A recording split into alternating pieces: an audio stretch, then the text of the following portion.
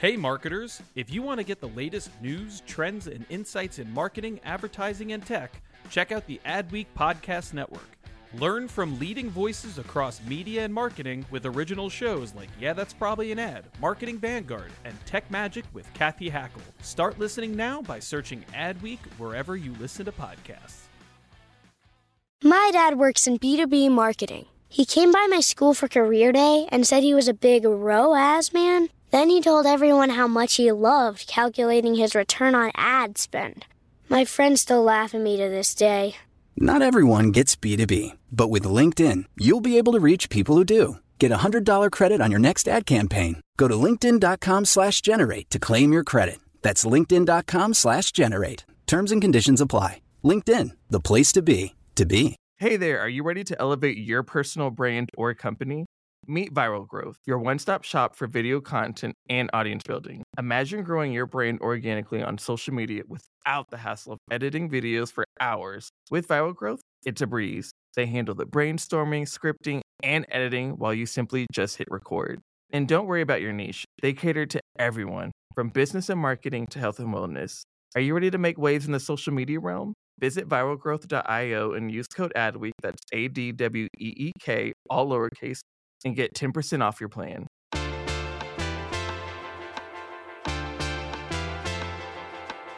You're listening to Yeah, That's Probably an Ad. This is the Adweek Podcast, where we talk about marketing, media, technology, pop culture, because in the end, everything is an ad. I'm David Greiner. I'm the international editor with Adweek. Back with me, as always, is Shannon Miller, our creative and inclusion editor. Shannon, always great to have you back.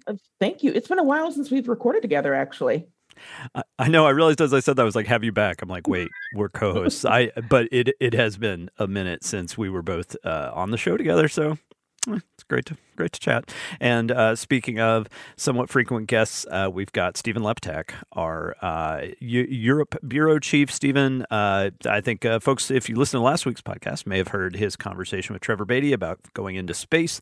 But now we've got a very different topic to talk about. Stephen, welcome back to the show. Yeah, you guys can get rid of me. He's like a bad penny or whatever you call it in the UK. So this week we're going to be talking about two unrelated but fascinating things. One is a lawsuit in the UK that has really sent a lot of I know it's cliche to say sent shockwaves through the industry, but it has sparked a ton of conversations and outrage within the industry. This is the discrimination case filed against the former agency known as JWT, now part of Wunderman Thompson, that was accused of basically targeting straight white older men with layoffs or redundancy, as it's called in the UK, and then that case just went in some directions and has sparked some subsequent conversations that go in a lot of different places. We'll be talking about that and just kind of what we see as some of the bigger implications for the industry. And then we're going to talk about the Olympics and how it's going on in terms of streaming viewership, ad sales, ratings. We're going to have our TV, Convergent TV editor, Jason Lynch, in to talk. It's always great. Jason is literally the smartest person I've ever met when it comes to TV stuff. So will be great to hear from him on that. But let's start with JWT. So, Stephen, I'm gonna give my. Stephen's been covering this. Stephen broke this story. It was an Adweek exclusive, but has since been picked up around the world, especially in the UK, as we will talk about with mixed results on the quality of that coverage, but very proud of Adweek's coverage and how Stephen has framed the story from the beginning and the context he's provided. So, Stephen, if it's okay with you, I will just kind of give my idiot's 30-second depiction of the story, and then you can be the source of insight who fills in those gaps. Sound good? Yeah, good luck. There's a lot in this. There really is. And first off, I will say the two, I guess, quasi caveats. One is if you have not read up on this story, you should. There's a great story on adweek.com that Stephen wrote called How JWT Was Hit With and Lost a Lawsuit About Discriminating Against Men. So you can read up on that. That is not only has all the major details, it has the entire tribunal report, which is basically the decision that came down. The whole thing is in there, literally embedded in there, so you can read it for yourself if you want to find out any other details. I mean, what is it, like 80 pages, Stephen? It goes on a long ways. It's detailed. Yeah, highly detailed, but this is legal documentation, so we know what what we're reading here is pretty close to the truth. And what's fascinating about it is we're getting to see the goings on behind an agency that, I mean, we know what happened to it ultimately. It was folded into a larger part of WPP, but now we can see a lot of the reasons why as well. Yeah, and so it really is a mix of both the financial woes that J. Walter Thompson was going through, especially in the UK back then. What was it, 2018 are we talking about? Yeah. And and then also, just the inside. There were some public conversations around JWT, its gender gap, its lack of diversity at the time. But now we know what those conversations were like on the inside as well, and how that ended up leading to this lawsuit. The other just quick explanation I'll give for Americans is that this is a tribunal, which, Stephen, again, correct me if I'm wrong, but from what I understand, it's not quite the same as an American court, but in the end, they were able to call witnesses, almost like the way we would think of a congressional hearing here. They were able to call these witnesses in, interview them about exactly what happened, and then determine for themselves as a body, this is what happened and this is not worth. So in the end, they said they were not spoiler alert here, but in the end, they said these guys accused JWT of discriminating against them based on their sexual orientation, their age, all these other things. They threw out all that, and in the end, they said, we do believe the agency discriminated against them based on their sex as males, and then that their firing was unfair. And then it threw out the others. But this is a body that basically listened to all that testimony, called those witnesses, and then determined its findings, which to be clear, is now will very likely be appealed by Wunderman Thompson, the agency that survives JWT. So because of that, we end up with this exhaustive document that basically details everybody that was involved with this case, just about, right? Yeah. Wunderman Thompson have definitely said they're going to appeal. So this continues to be a live case, which means we have to be slightly careful not to offer any opinions on the actual case itself and only state the facts. So I will be very hesitant in how I explain what happened.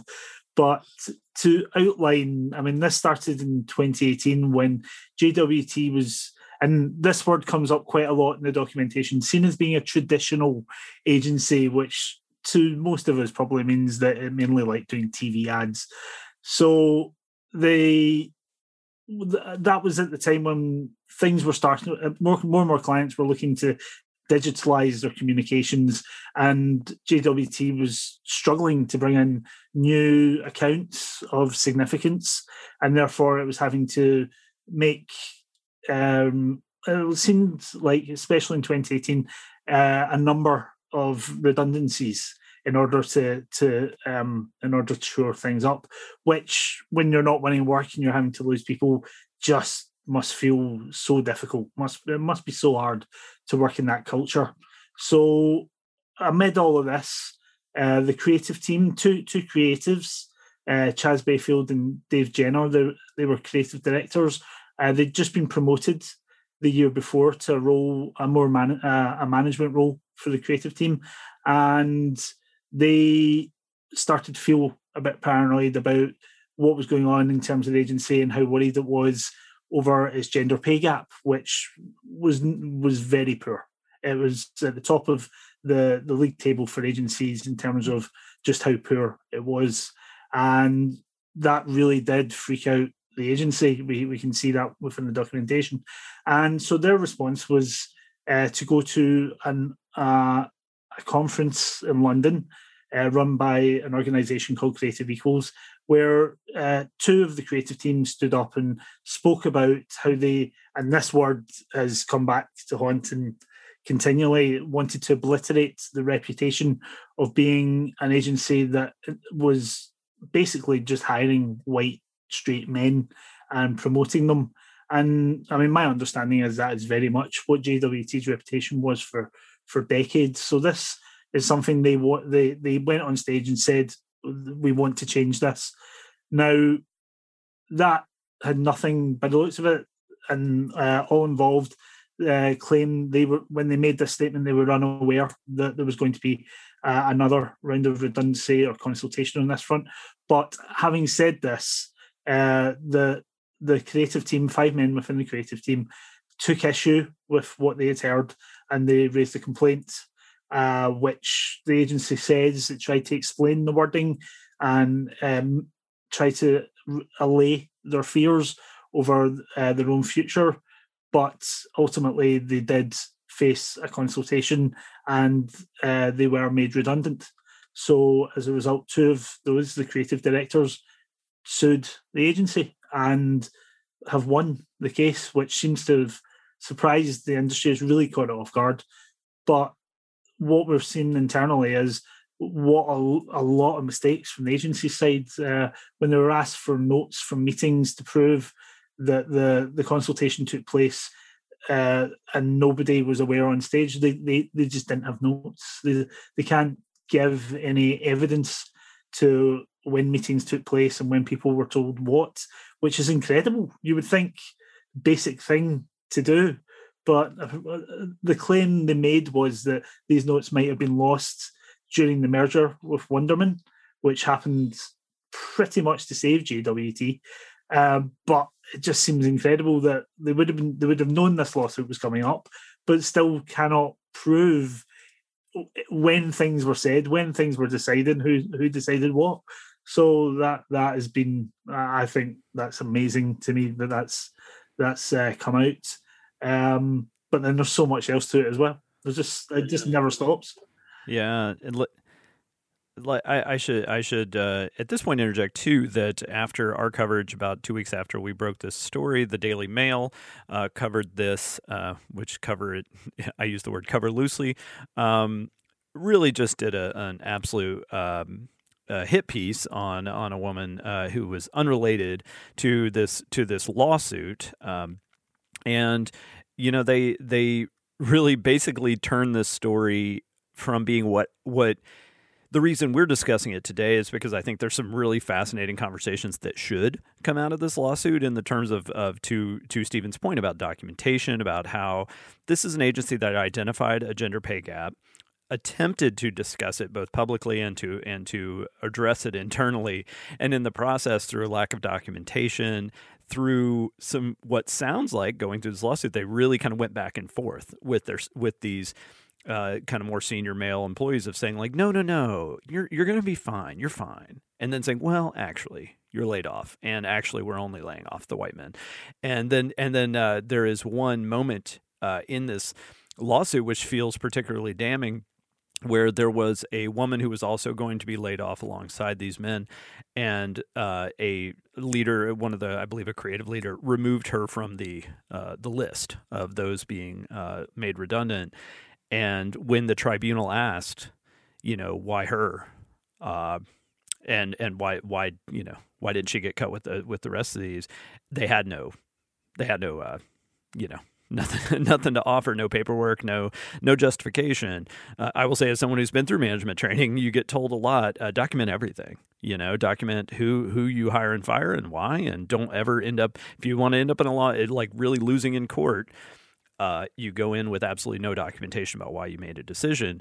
So there's that aspect. Unfortunately, to me, the Daily Mail story is unfortunate in countless ways. But the real thing that infuriates me about it, beyond its ad hominem attacks on someone who should not have been dragged into it, it just dropped a big turd in the pool, is the metaphor I keep using, which is gross, but is accurate, of like, no one can talk about this case now without talking about that Daily Mail story, which sucks. The article sucks, but also it sucks that we can't have a bigger conversation as an industry about this. Shannon, I apologize that Steve and I have been just like ranting back and forth about this case, but I'm curious, when you first saw this, a kind of What was your first response, and then what response have you seen in the industry as this story has kind of percolated and grown these weird new heads of how it's been discussed online? Well, my first initial thought was, well, this does nobody any favors.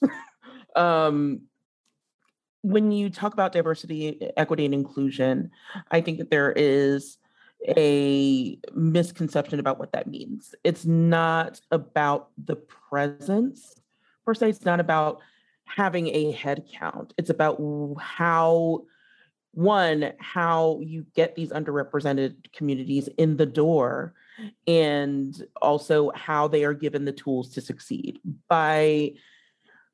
From this standpoint, for if you have someone that is not meeting up to standards, isn't doing the job, and isn't able to perform, and this is just a general statement. In terms of details of this ongoing case, of course, we don't have that. We won't know the full details of why this woman got to stay. But it's not about keeping marginalized talent within the walls, despite everything, whether they can do the job or not. It's just about making sure, like I said, they have the tools to succeed and that they are able to effectively use those tools. So keeping anyone around for the sake of checking off a box does not do anybody any favors. And it only bolsters these sort of derailing talks about meritocracy that we run into every time we talk about inequality in any industry. In terms of the industry response, on my end, I have not seen a robust industry response yet. And I don't know why that unsettles me, but it does. Just because I feel like this sets a very dangerous precedent for all the work that people in the DEI space have been doing.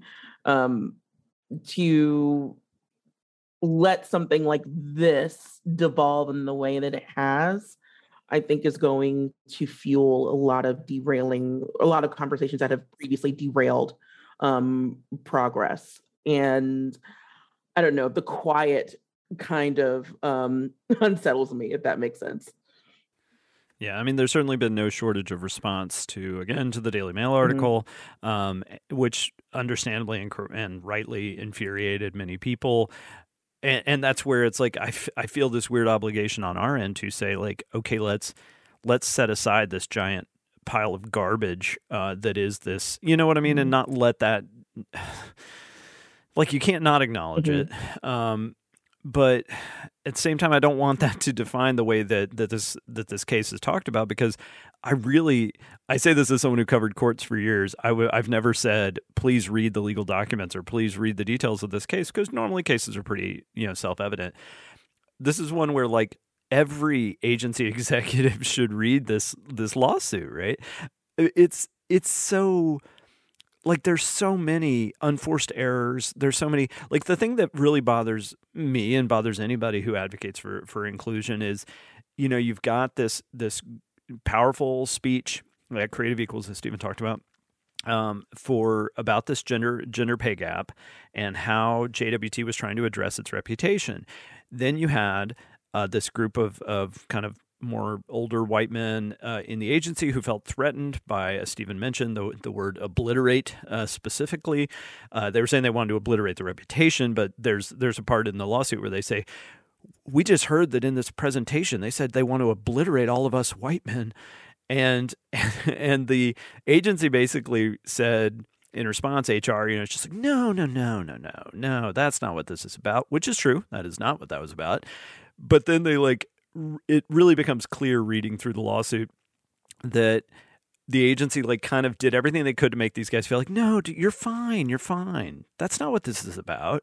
And then to come back later and be like, also, you're fired. It's like the timeline.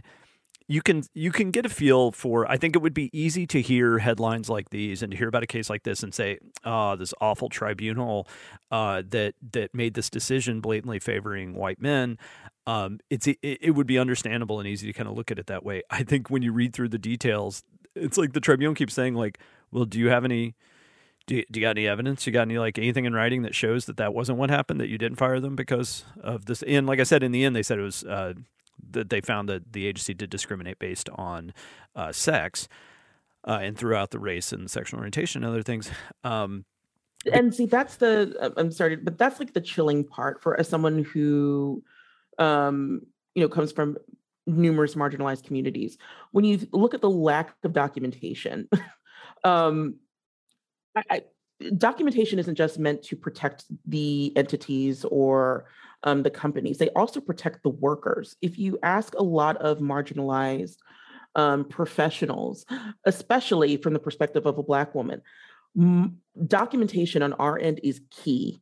It's so key. It arms us whenever we deal with certain situations that may appear discriminatory, that may seem like they, don't necessarily favor us. We turn to our own documentation to back up every decision that we make, because that is so key when it comes to just, protecting ourselves in these situations. The best things that any company, any agency can do for their employees is to document everything, whether it's good, whether it's bad, whether it's about their retention, whether it's about their redundancy. You have to document things and make sure that there is just sort of a paper trail of reasoning that leads to why they are receiving the treatment that they're receiving. By not documenting anything, you are putting your employees in great danger. I cannot stress that enough.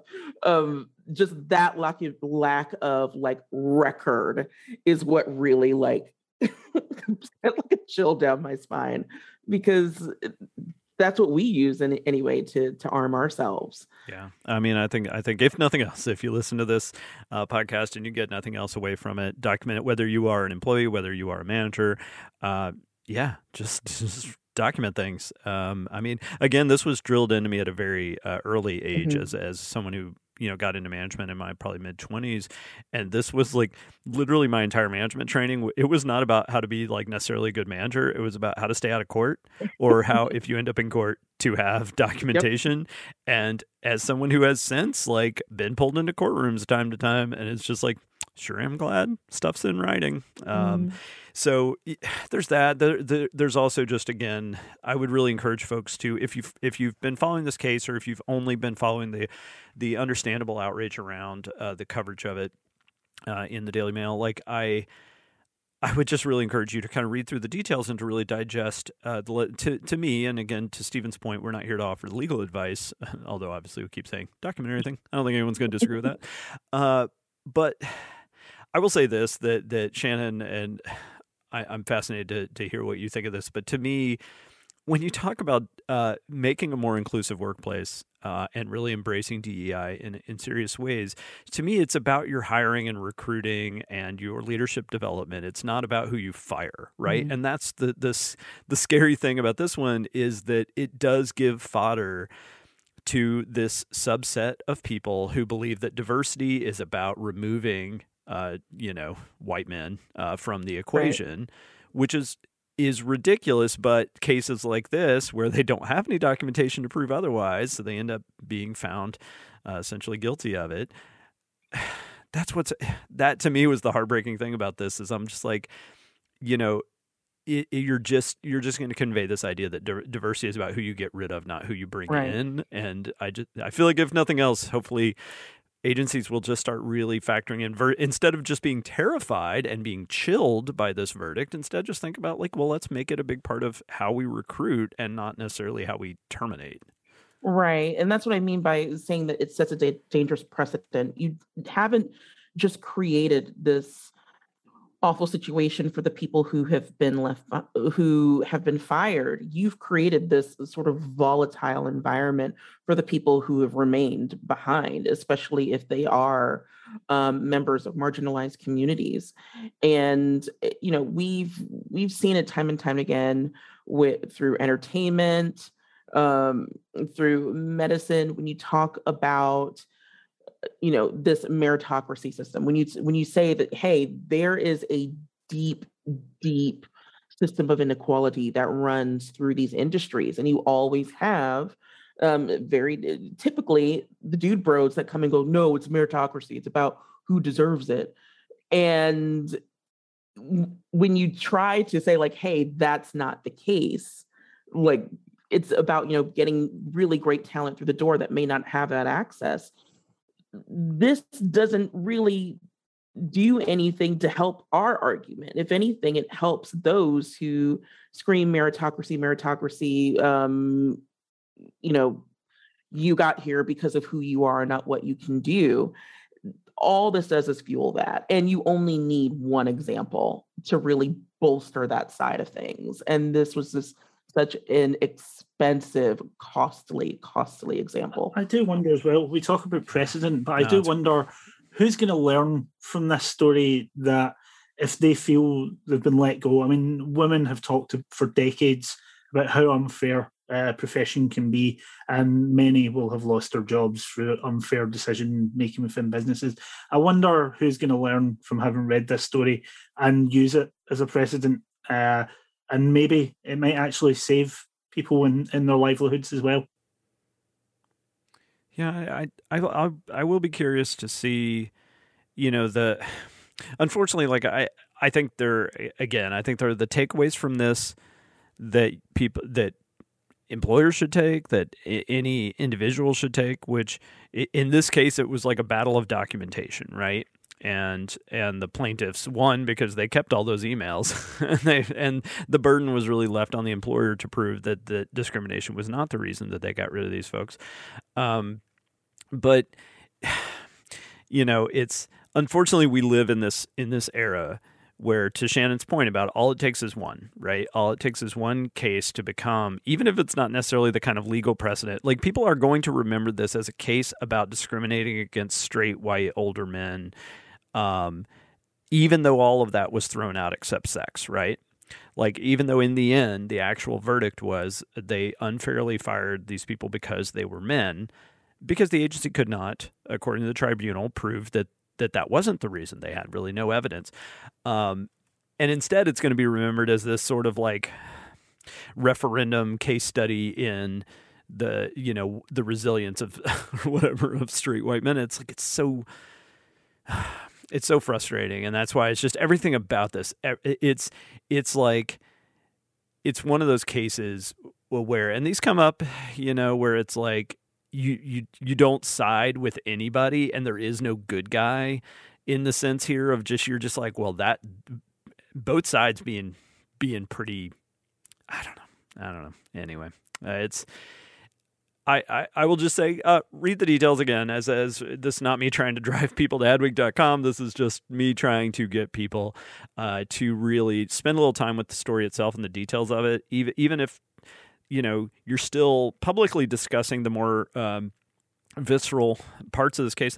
That's fine. Like, I think a lot of the outrage around the coverage of it has been completely justified and really important, and heartbreaking in a way too. But I think the main reason we brought it up on the show is just to really encourage people to spend some time reading through the details, because they're out there. You can read them. They're not buried in an archive. And it's the UK. It's not every country, but you can bet that every ad agency, that everybody's looking at this one. It's never long. It's never long after the UK does something that it becomes relevant in the US. So it's definitely read over the case. If anything, just as you mentioned, a case study of what not to do, and just bear in mind that every bit of effective work that you do within your agency protects all of your employees, including your marginalized ones. Getting rid, seemingly, I mean, of course, again, pending case, so we're not making any judgments here, but ostensibly getting rid of your white men doesn't necessarily do us any favors. Just, again, create a responsible culture, and that includes hefty documentation, which we should all be doing. Yeah. All right. Well, Stephen, thank you so much. Thank you for your coverage. It's been really spectacular. It's been, as we've seen, the extremes of how poorly this case can be covered. It's made me especially appreciative of having Stephen and the responsible coverage he's brought to this. So thank you for that, and thank you for joining the conversation today. Thank you. All right. We're going to take a quick break, and when we're back, we'll be with Jason Lynch, our TV editor, to talk about the Olympics and how that's going this year in terms of audience, ad sales, and streaming. So we will be right back. Stick with us. All All right, we're back, and we've got Jason Lynch, who covers the TV industry here at Adweek's been covering it for a very long time and has seen many Olympices. And Jason, always a pleasure to have you on the show, and thanks for joining us to talk about the Olympics. Yeah, it's great to be back. All right, well, let's talk big picture. I feel like the themes. I should be transparent here that my Olympics viewing this year has been limited to highlights. I now watch the Olympics. I realize the way I watch Saturday Night Live, which is that I just wait and see what everyone's talking about the next day, and then I watch like a 30-second highlight of it. What have you seen this year in terms of any kind of confusion in the marketplace about where to watch it or where to find it, and just kind of how those options went over this year? It feels like this was the first Olympics in this kind of era since the true streaming explosion. For sure. So this is the first Olympics that Peacock, which is NBC Universal streaming service, is a part of it, and it's also kind of the most expansive Olympics they've ever had, in the sense that I feel like every Olympics, certainly that I've written about, there's been these complaints of like, why are all the best sports like on a tape delay? Like, I already find out what happened before, they air. Like, why can't we watch these things live? Well, this year you can watch everything live. The issue I think that a lot of consumers are having is figuring out where to access that live programming. So we all know NBC, you go to NBC for primetime highlights. But finding these events and finding out, where they're actually airing in real time has been the bigger issue. And I think what's happening is everybody has heard this marketing mantra about, Peacock this year. So you're going to Peacock, but you can't find all the events on Peacock. You can only find the Peacock events on Peacock. And I think this what some people are struggling with and complaining about is this trying to piece together the Olympics experience on their own. Now, if you go to something like the NBC Sports app, and if you're a cable subscriber and kind of authenticate that way, that does a pretty good job of pointing you in the right direction. But a lot of people aren't doing that. You're going to Peacock or you're going to NBC, and then you're just throwing in the towel because you're just, it's just too tough to find out, where your favorite sport is airing, especially if you're trying to watch a live like gymnastics event at like 6 a.m. Well, the classic metric, obviously, of Olympics viewership is the primetime ratings. I think if you're following this closely enough to be listening to this part of the podcast, you probably know they're not looking great, right? They're not. As of right now, and we're recording this on a Thursday, the most up-to-date numbers we have right now is that the Olympics in prime time are averaging 17.5 million primetime viewers, and that's across this total audience delivery metric that NBCU uses. That also includes streaming, other platforms, linear, cable, streaming, digital. So it's everything within prime time. That, compared to most TV viewing these days, especially, is huge. However, the Rio Games averaged 27.5 million, which was 10 million more in prime time, again, on the same total audience delivery dynamic. So that's a 36% decline in ratings. So that is, you're losing more than a third of your primetime audience, which is, that's pretty massive. Is that about, waning interest? Is it about geography and the delay? Is it about just changing behaviors? What are you seeing?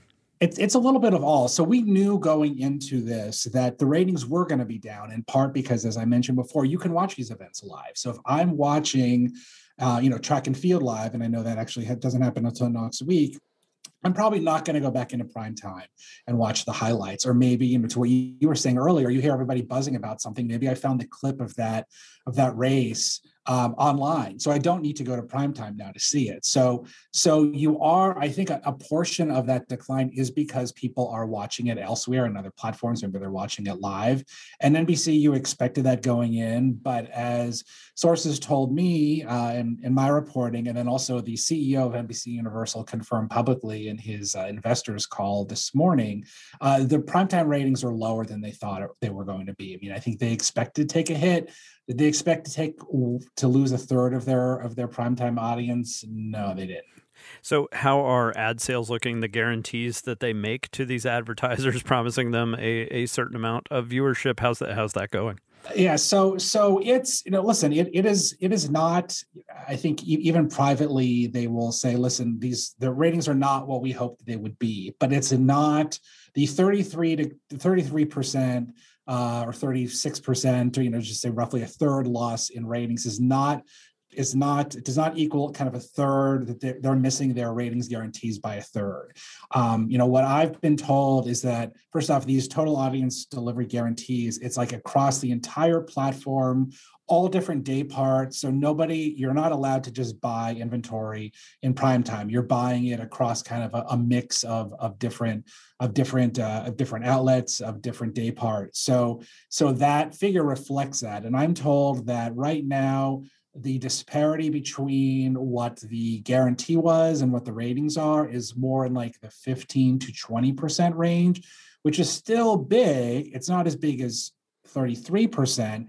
And also I'm told this is kind of more in line with like the disparity in major sports events. I think, a lot of companies would prefer to have to deal with make goods later on. Then it turns out that, you kind of undercharge advertisers.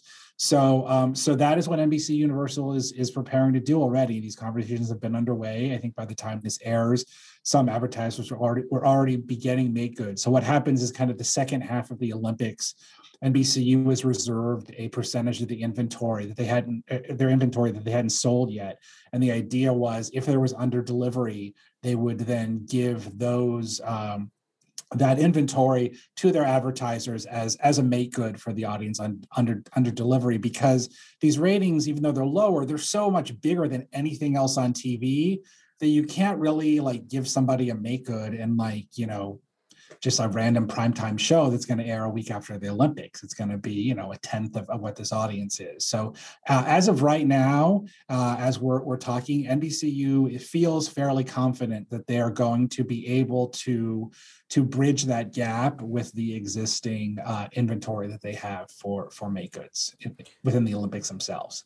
So, I mean, I know it's very difficult to look ahead, much less like 4 years, but have we reached a point where the technology of viewership of the way we watch TV is just changing so dramatically that it is now apples and oranges to try to compare any one Olympics to another? A 4-year cycle for the Summer Games, I mean, that's an infinity of streaming time. Yeah, for sure. I mean, I think that certainly the industry has just changed so seismically since those Rio games, which were 5 years ago. I mean, think of all the streaming services that didn't exist and just the way that we all watch TV. So I think, certainly we're never going to go back to that. I think what's happening right now, which are issues I hope are kind of fixed down the line, is you really do need, there is still, I think, a desire for the games. I mean, obviously, there are a lot of other issues at play this year with the COVID of it all. I think there are some people who just don't feel comfortable watching the games, don't think the game should be taking place, and perhaps in a quote unquote normal year would have been making more of an effort to watch. I do think the company, all of these kind of media companies, but especially NBC Universal, since they have the games through 2032, need to come up with more of like one-stop shopping for this. So again, the NBC Sports app has that a little bit. People don't really think to go there right away, but people who want to watch the Olympics need to go to one place. And for some people, they thought that was Peacock, to say, okay, I want to watch it. What are all my options in this same, this one home screen or homepage or whatever, and then just point me in the right direction, as opposed to like what I think some people feel like is a wild goose chase. So I think the big issues that have the big work NBC Universal has to do is to just kind of smooth out the process, make it more frictionless and just make it easier for people to watch the content they want to watch. Well, it's like in some ways it feels like it's going to be so long before the Olympics are back around. You and I have both also been covering this industry for so long now that it also feels like we're going to blink and we'll be having the same conversation again. Well, but actually this year we are going to blink and blink having the same conversation, because the Winter Olympics happen in just 6 months from now. I know. It's wild. So NBCU is already very heavily into preparations for those Olympics. I will be interested. I was just talking to my colleague, Kelsey Sutton, our streaming editor, and I said, I'll be interested to see just what changes they're going to make on the streaming front just in those 6 months to again, try, I think, to improve the experience for those people who were going to Peacock and just thought that they'd be able to watch anything they wanted and they can only watch a handful of events. So I think that's really what they need to focus on for future games, or otherwise I think we're going to just have these same issues of people kind of trying to find their game, what they want to watch, and then maybe just kind of deciding it's not worth the effort, and they'll just wait for the highlights later. Great. Well, Jason, thanks so much for joining the conversation, and I would encourage everyone to check out Jason's coverage, our colleague Kelsey Sutton's coverage. As you mentioned, there's a lot on adweek.com if you want to learn more about the ratings, and quite a bit will probably have happened in the few days between now and when this podcast comes out. So stay tuned to adweek.com for that. Thanks so much, Jason. Always a pleasure. All right. Happy to be here. Thanks. All right. Our theme music is by Home. This week's episode was produced by Nick Gardner and edited by Lane McGibney. If you have not already, please leave us a review at Apple Podcasts or wherever you get your podcasts. Those reviews mean a lot to us personally, and they help new listeners discover the show. You can reach us anytime at podcast@adweek.com. That's podcast@adweek.com. For Adweek, I'm David Greiner, and we will be back next week. Thanks.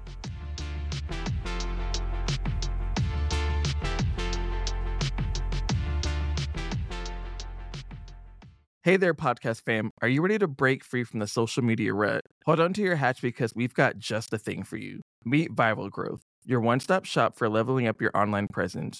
Whether you're a personal brand or a company, they've got the tools and know-how to take you to the next level. With Viral Growth, forget about those endless hours of video editing. They handle everything from brainstorming to polishing your content so you can just focus on being awesome. And guess what? We're hooking you up with a sweet deal. Use code ADWEEK for 10% off when you sign up. Ready to take your social media game to the next level? Head on over to viralgrowth.io and let's turn those digital dreams into a reality.